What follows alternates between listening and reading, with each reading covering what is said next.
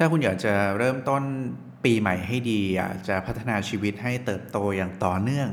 ไม่หยุดนิ่งแก้ไขปัญหาที่เกิดขึ้นในปีที่แล้วให้ได้บริหารชีวิตให้ดีมากยิ่งขึ้นนะครับในตอนเริ่มต้นเนี่ยไม่มีอะไรสำคัญเท่ากับการที่คุณจะต้องเข้าใจระบบความคิดในการพัฒนาชีวิตและการทำงานซึ่งมันต้องถูกออกแบบมาให้สอดคล้องกันอีกแล้วครับทุกคนวันนี้เราจะมาคุยกันในเรื่องนี้นะครับไปฟังกันครับ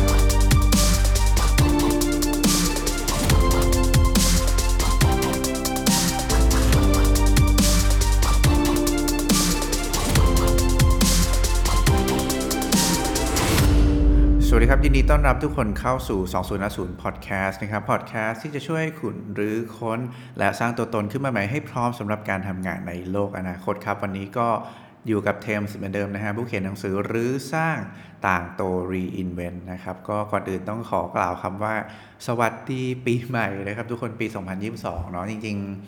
ๆเวลาเราก้าวเข้าสู่ปีใหม่ทีไรเนี่ยมันก็จะเป็นความแบบบางทีมันก็รู้สึกดีนะมันเหมือนว่าเราได้เขาเรียกอะไรล่ะรีเซ็ตตัวเองใช่ไหมทุกคนว่าเฮ้ยมันถึงจุดที่ฉันจะได้แบบเริ่มเซตซีโร่ให้กับตัวเองใหม่เริ่มนับหนึ่งใหม่แล้วเราก็มาตั้งเป้าหมายใหม่ๆทำอะไรใหม่ๆได้ใช่ไหมครับคือฟังก์ชันของช่วงเนี่ยไอปีใหม่หรือว่าช่วงระยะเวลาที่เราตั้งให้มันเป็นมายสโตนของตัวเองเนี่ยมันทำหน้าที่ประมาณนี้แหละนะในการเซตหมุดหมายเพื่อฟีดแบ็กตัวเองเพื่อ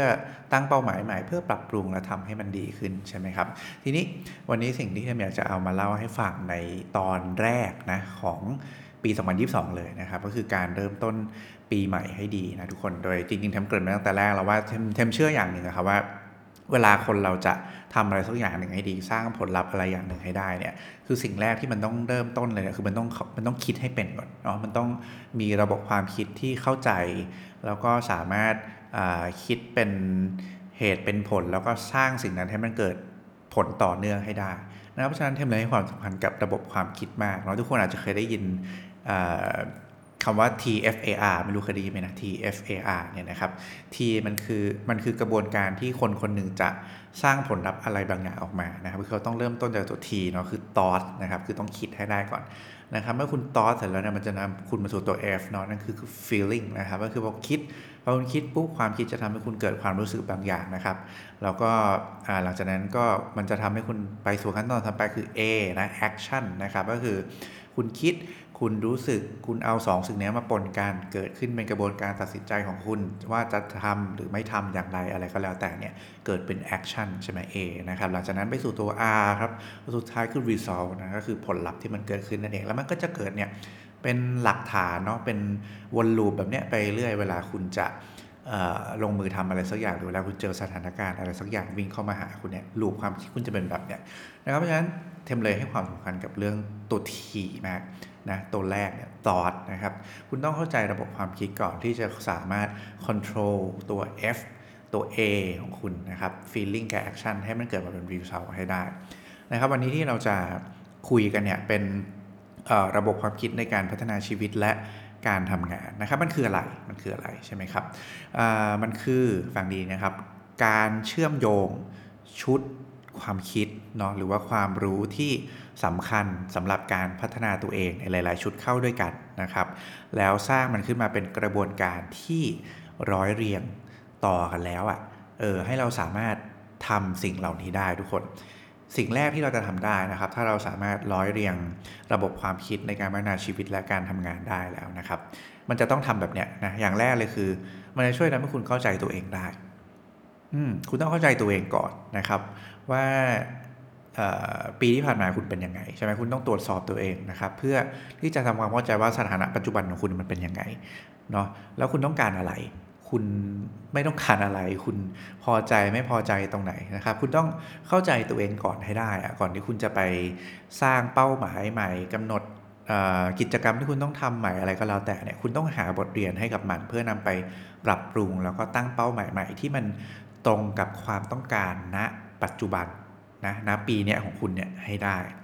นะเพราะฉะนั้นอย่างแรกเลยคุณต้องเข้าใจตัวเองให้ได้ก่อนเลยเนาะเมื่อเข้าใจตัวเองได้ครับมันจะนำพาคุณไปสู่สเต็ปที่2ครับก็คือการตั้งเป้าหมายให้เป็นครับทุกคน คือการตั้งเป้าหมายเนี่ยนะเวลาในชีวิตใช่ไหมครับแต่ว่าคนเราชอบแบ่งด้านในชีวิตง่ายๆเป็น2แบบเนาะ2ประเภทแบบแรกคือประเภทงานใช่ไหม work กับอีกประเภทหนึ่งกับประเภท life เนาะชีวิตนะเราเลยได้ยินคำว่า work life balance work life integration อะไรต่างๆนะครับคือเราเอาชีวิตเราเนี่ยมายำกลายเป็น2หมวดใหญ่ๆคือ work กับ life ใช่ไหมครับซึ่งจริงๆแล้วข้างในของมันอะมันมีส่วนผสมอยู่หลายๆด้านมากๆเลยนะทุกคนอาจจะเคยได้ยินว่าชีวิตคนมันมีหลายด้านมี6ด้านมีอะไรอย่างงี้ใช่ไหมเนี่ยคือจริงๆไอ้6ด้านที่ว่าเนี่ยมันถูกยำรวมกันอยู่หรือว่าถูกจัดหมวดให้มันกลายเป็น work กับ life ในภาพใหญ่ที่ทุกคนคุยกันอยู่นะครับประเด็นคือว่าในการตั้งเป้าหมายเนี่ยครับมันก็มีจุดตายของมันอยู่หลายจุดเหมือนกันยกตัวอย่างเช่นมันไม่มีทางที่เราจะตั้งเป้าหมายให้ตัวเองทำได้ดีทุกด้านในชีวิตของคุณเนี่ยนะทำให้ดีทุกด้านเลยเนี่ยไปพร้อมๆกันเพราะว่าชีวิตหนึ่งของทุกคนเนี่ยมันมีเวลาจำกัดเนาะแล้วก็การที่คุณเอาพลังงานที่คุณมีทั้งพลังงานชีวิตพลังงานสมองพลังงานร่างกายคุณเนี่ยนะครับไป allocate ให้กับการทำทุกอย่างในชีวิตเนี่ยเท่าๆกันอะสุดท้ายแล้วมันคือคุณไม่ได้สร้างอะไรที่มันโดดเด่นขึ้นมาสักอย่างเดียวเพราะมันไม่ใช่การโฟกัสนะครับเพราะฉะนั้นจุดตายหลายครั้งของการตั้งเป้าหมายในชีวิตก็คือว่าเราอย่างที่บอกเรากระจายพลังงานของเราไปสู่เป้าหมายหลายอันมากเกินไปนะครับซึ่งหลายครั้งเนี่ยเราก็ไม่ได้ตกผลึกกับเป้าหมายนั้นให้ดีเนาะมันเลยกลายเป็นเป้าหมายที่ตั้งไปอย่างนั้นนะเราก็ไม่ได้รู้ว่าสุดท้ายทำอันนั้นแล้วมันตั้งเป้าหมายนั้นทำจบแล้วมันได้อะไรใช่ไหมครับเพราะฉะนั้นการตั้งเป้าหมายจึงสำคัญมากนะครับว่ามันต้องสอดคล้องมากับข้อแรกที่เราคุยกันไปแล้วคือการคุณต้องเข้าใจตัวเองให้ได้ก่อนนะครับเมื่อเข้าใจตัวเองได้ถึงตั้งเป้าหมายที่สำคัญสำหรับเราจริงๆในช่วงเวลานี้ได้นี่คือข้อ2นะครับถัดมากระบวนการที่3นะครับการกำหนดการวัดผลทุกคนนะครับให้กับเป้าหมายได้อย่างสมเหตุสมผลนะคือเป้าหมายที่ดีต้องมีจุดวัดเป้าหมายที่ดีต้องวัดค่าได้อะไรที่ไม่สามารถวัดค่าได้จะไม่ถูกปรับปรุงให้อาจจะไม่สามารถถูกปรับปรุงให้ดีขึ้นต่อไปได้เพราะฉะนั้นคุณต้องมีจุดวัดผลให้กับตัวเองด้วยนะครับคุณต้องสามารถที่จะเปลี่ยนเป้าหมายลอยๆของคุณออกมาเป็นตัวเลขนะเป็นอะไรก็แล้วแต่ที่มันทำให้คุณรู้ว่าคุณมาถึงจุดที่มันได้เป้าหมายนั้นแล้วหรือว่าคุณมี progress ในระดับไหนนะครับถ้าคุณไม่กำหนดจุดการวัดผลให้ตัวเองเนี่ยนะครับเราจะทำไปเรื่อยๆลอยๆนะครับไม่มีจุดตัดจุดดูว่า progress เป็นแบบไหนอย่างไรแล้วก็สุดท้ายเป้าหมายนั้นมันจะไม่จริงจังมันจะเป็นเป้าหมายที่ลอยๆจับต้องไม่ได้นะครับแล้วเป้าหมายที่จับต้องไม่ได้ลอยๆเนี่ยมันไม่ทำให้เราเนี่ยมี motivate ในการที่อยากจะทำมันได้สำเร็จนะอันนี้คือข้อที่2นะข้อที่3ขออภัยนะครับซึ่งจริงๆมันจัดอยู่ในหมวดเดียวกับการตั้งเป้าหมายเนาะอยู่ด้วยกันนะครับถัดมาครับข้อที่3ละข้อที่3ใหญ่นะครับตะกี้อาจารย์เทมรวมเป็นข้อ2ด้วยกันแล้วกันเนาะเป้าหมายกับการวัดผลนะจะได้เข้าใจง่ายๆนะครับถัดมาครับข้อที่3นะครับเราต้องเปลี่ยนเป้าหมายและการวัดผลเนี่ยนะให้มันกลายเป็นอะไรที่มันจับต้องได้มากขึ้นทุกคนนะครับซึ่งสิ่งที่มันจับต้องได้จริงๆมันคือการเอาเป้าหมายเหล่านั้นมาย่อยเป็นกิจกรรมที่คุณต้องทำนะครับว่าการที่คุณจะทำเป้าหมายนั้นให้สำเร็จนะครับทำตามจุดวัดผลนั้นให้ได้เนี่ยอะไรคือสิ่งที่คุณต้องเอามาใส่ไว้ในตารางปฏิทินชีวิตของคุณนะครับนี่คือสิ่งที่สำคัญมากหลายครั้งเราตั้งเป้าหมายตั้งจุดวัดผลแล้วก็ขึ้นหิ้งเอาไว้นะครับโดยที่ไม่ได้เปลี่ยนมันมาเป็นสิ่งที่ต้องทำในแต่ละวันของตัวเองไม่ได้เปลี่ยนมาเป็นสิ่งที่คุณต้องทำในชีวิตประจำวันนะครับเพราะฉะนั้นเมื่อคุณไม่มีสิ่งที่คุณเอามากำหนดลงมาทำในชีวิตประจำวันของคุณเนี่ยคุณเลยไม่ได้ทำมันจริงๆนะแล้วก็คุณไม่ได้มีระบบในการที่จะกำหนดว่าเวลาไหนคุณควรจะทำอะไรอย่างไรคุณจะทำกิจกรรมนี้ในช่วงชีวิตไหนในช่วงเวลากี่โมงอย่างไรนะครับการไม่มีแผนนะครับมันจะทำให้เราไม่สามารถลงมือทำได้เนาะแถมการที่เราเอาเป้าหมายหลายอันที่เรากำหนดไว้แล้วว่ามันดีเนี่ยการวัดผลที่เรากำหนดไว้แล้วเนี่ยนะครับมาแตกยอดเป็นกิจกรรมแล้วลงในชีวิตประจำวันเนี่ยมันจะทำให้คุณเห็นภาพของทั้งชีวิตของคุณนะครับว่าสมมุติผมยกตัวอย่างเช่นเอาใน1อาทิตย์ของคุณแล้วกันเนาะจันทร์ถึงวันอาทิตย์อย่างเงี้ยคุณจะเห็นเลยครับว่าคุณต้องทำอะไรบ้างนะในวันจันทร์ถึงอาจจะถึงวันศุกร์เนาะเป็นวีคเดย์ใช่ไหมคุณต้องทำอะไรบ้างช่วงไหนอย่างไรเพื่อเป้าหมายไหนนะครับวันเสาร์อาทิตย์คุณต้องทำอะไรบ้างนะช่วงไหนอย่างไรเพื่อเป้าหมายไหน นะครับเพราะฉะนั้นคุณต้องเปลี่ยนเป้าหมายเป็นการวัดผลมาเป็นตารางกิจกรรมชีวิตลงในปฏิทินให้ได้นะอันนี้คือข้อที่3นะครับถัดมาครับข้อที่4นะครับข้อนี้เนาะให้คุณนำตารางกิจกรรมชีวิตเนี่ยมาใช้เป็นไกด์ไลน์ในการบริหารเวลาและพลังงานให้ได้ครับการที่คุณกำหนดตารางกิจกรรมชีวิตใหม่ของคุณขึ้นมาเนี่ยนะครับมันเป็นเหมือนไกด์ไลน์ให้คุณรู้ว่าอะไรคือขอบเขตที่คุณจะต้องเพิ่มประสิทธิภาพให้ตัวเองนะครับแล้วก็ทำสิ่งที่คุณต้องทำให้ได้ในเวลาที่คุณต้องทำนะซึ่งตรงนี้มันจะวิ่งไปที่กระบวนการในการพัฒนาตัวเองและการใช้เวลาให้คุ้มค่าการทำงานต่างๆนะครับซึ่งแน่นอนชีวิตมันแบ่งเป็นถ้าฉันแบ่งมันเป็น2หมวดใหญ่ให้ทุกคนเข้าใจง่ายๆนะคือ work กับ life ใช่ไหมครับทุกคนต้องมีวิธีการบริหารเวลาและพลังงานนะครับให้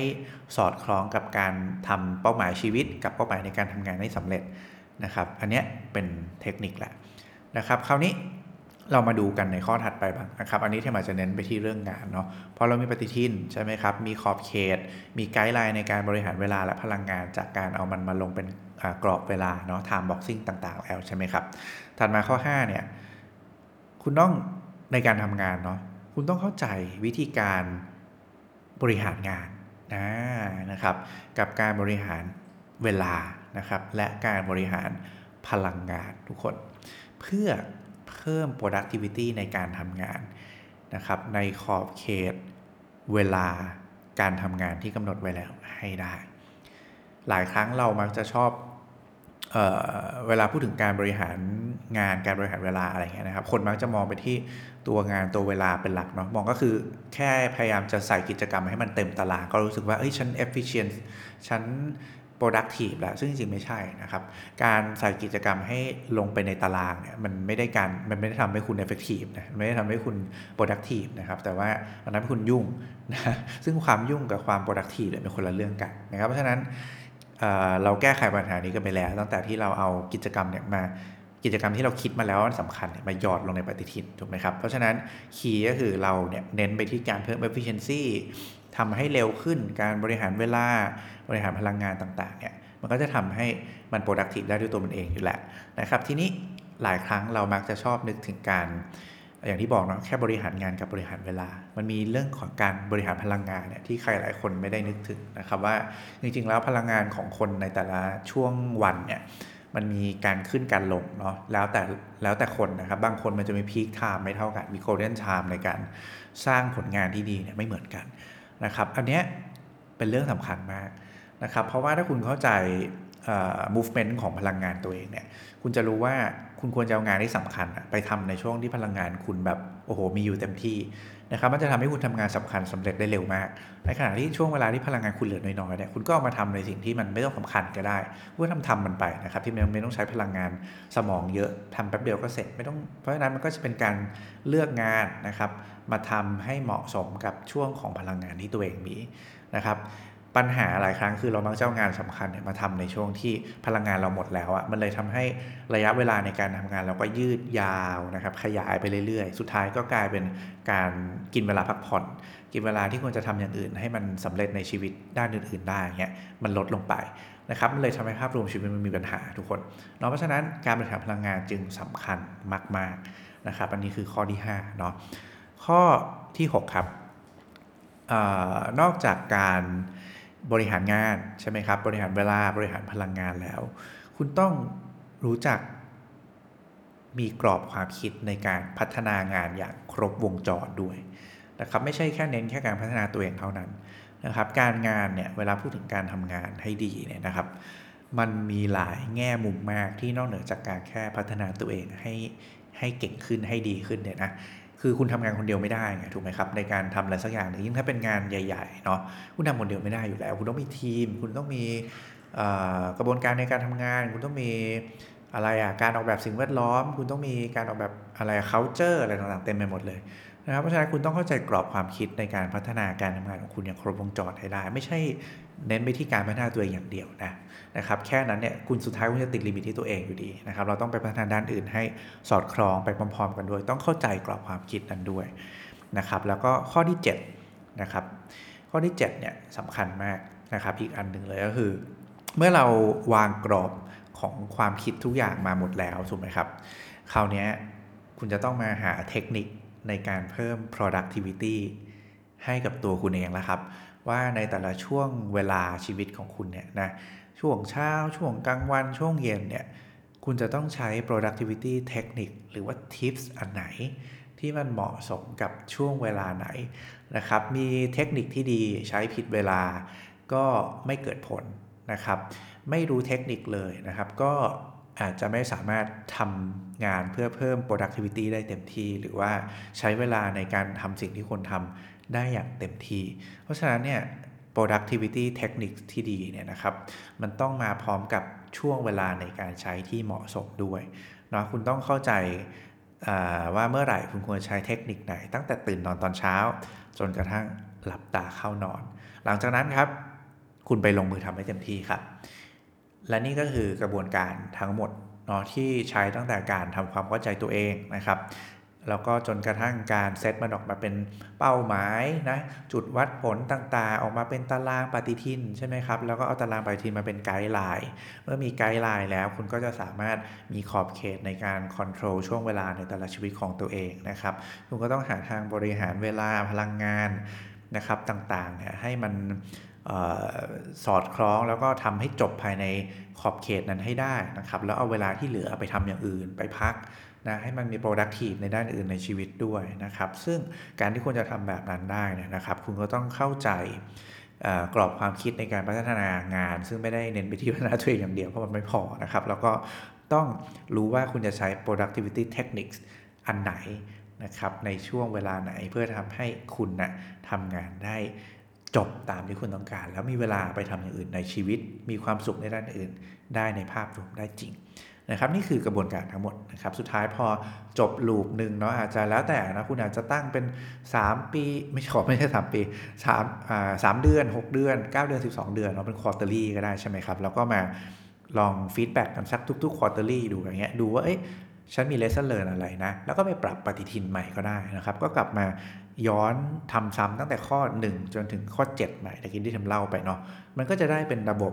นะในการพัฒนาตัวเองใช่ไหมครับทั้ง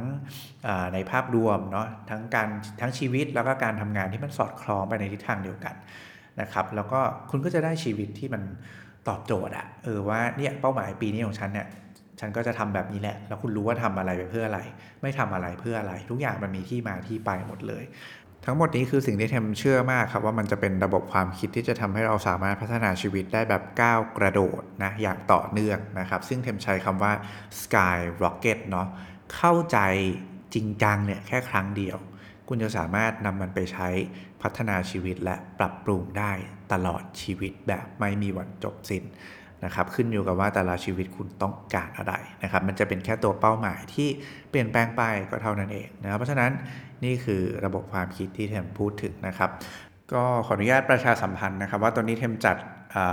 คลาสแชร์ลิงนะครับเกี่ยวกับระบบความคิดในการพัฒนาชีวิตและการทำงานนะครับซึ่งในตัวคลาสแชร์ลิงตัวนี้เราจะเรียนกันผ่านวิดีโอเนาะใน Facebook กลุ่มปิดนะครับซึ่งมีอยู่ด้วยกันทั้งหมด3คลาสย่อยให้ทุกคนเลือกได้นะครับถ้าสนใจนะครับคลาสแรกครับชื่อว่า Skyrocket Your Work นะครับ Skyrocket 1เนาะก็จะเป็นคลาสสำหรับคนที่สนใจเฉพาะเรื่องงานนะครับเรียนรู้ในระบบความคิดที่เกี่ยวข้องกับการบริหารงานนะครับบริหารเวลาบริหารพลังงานแล้วก็การเข้าใจกรอบความคิดในการพัฒนางานอย่างครบวงจรที่ไม่ใช่แค่การพัฒนาตัวเองอย่างเดียวนะครับอันนี้เรื่องของ Skyrocket Your Work นะครับอันที่2นะครับSkyrocket 2นะครับ Skyrocket Your Life ครับคลาสนี้จะสำหรับคนที่สนใจเรื่องระบบการพัฒนาชีวิตนะครับจะเรียนรู้ระบบความคิดตั้งแต่การทำความเข้าใจตัวเองนะครับการตั้งเป้าหมายกำหนดจุดวัดผล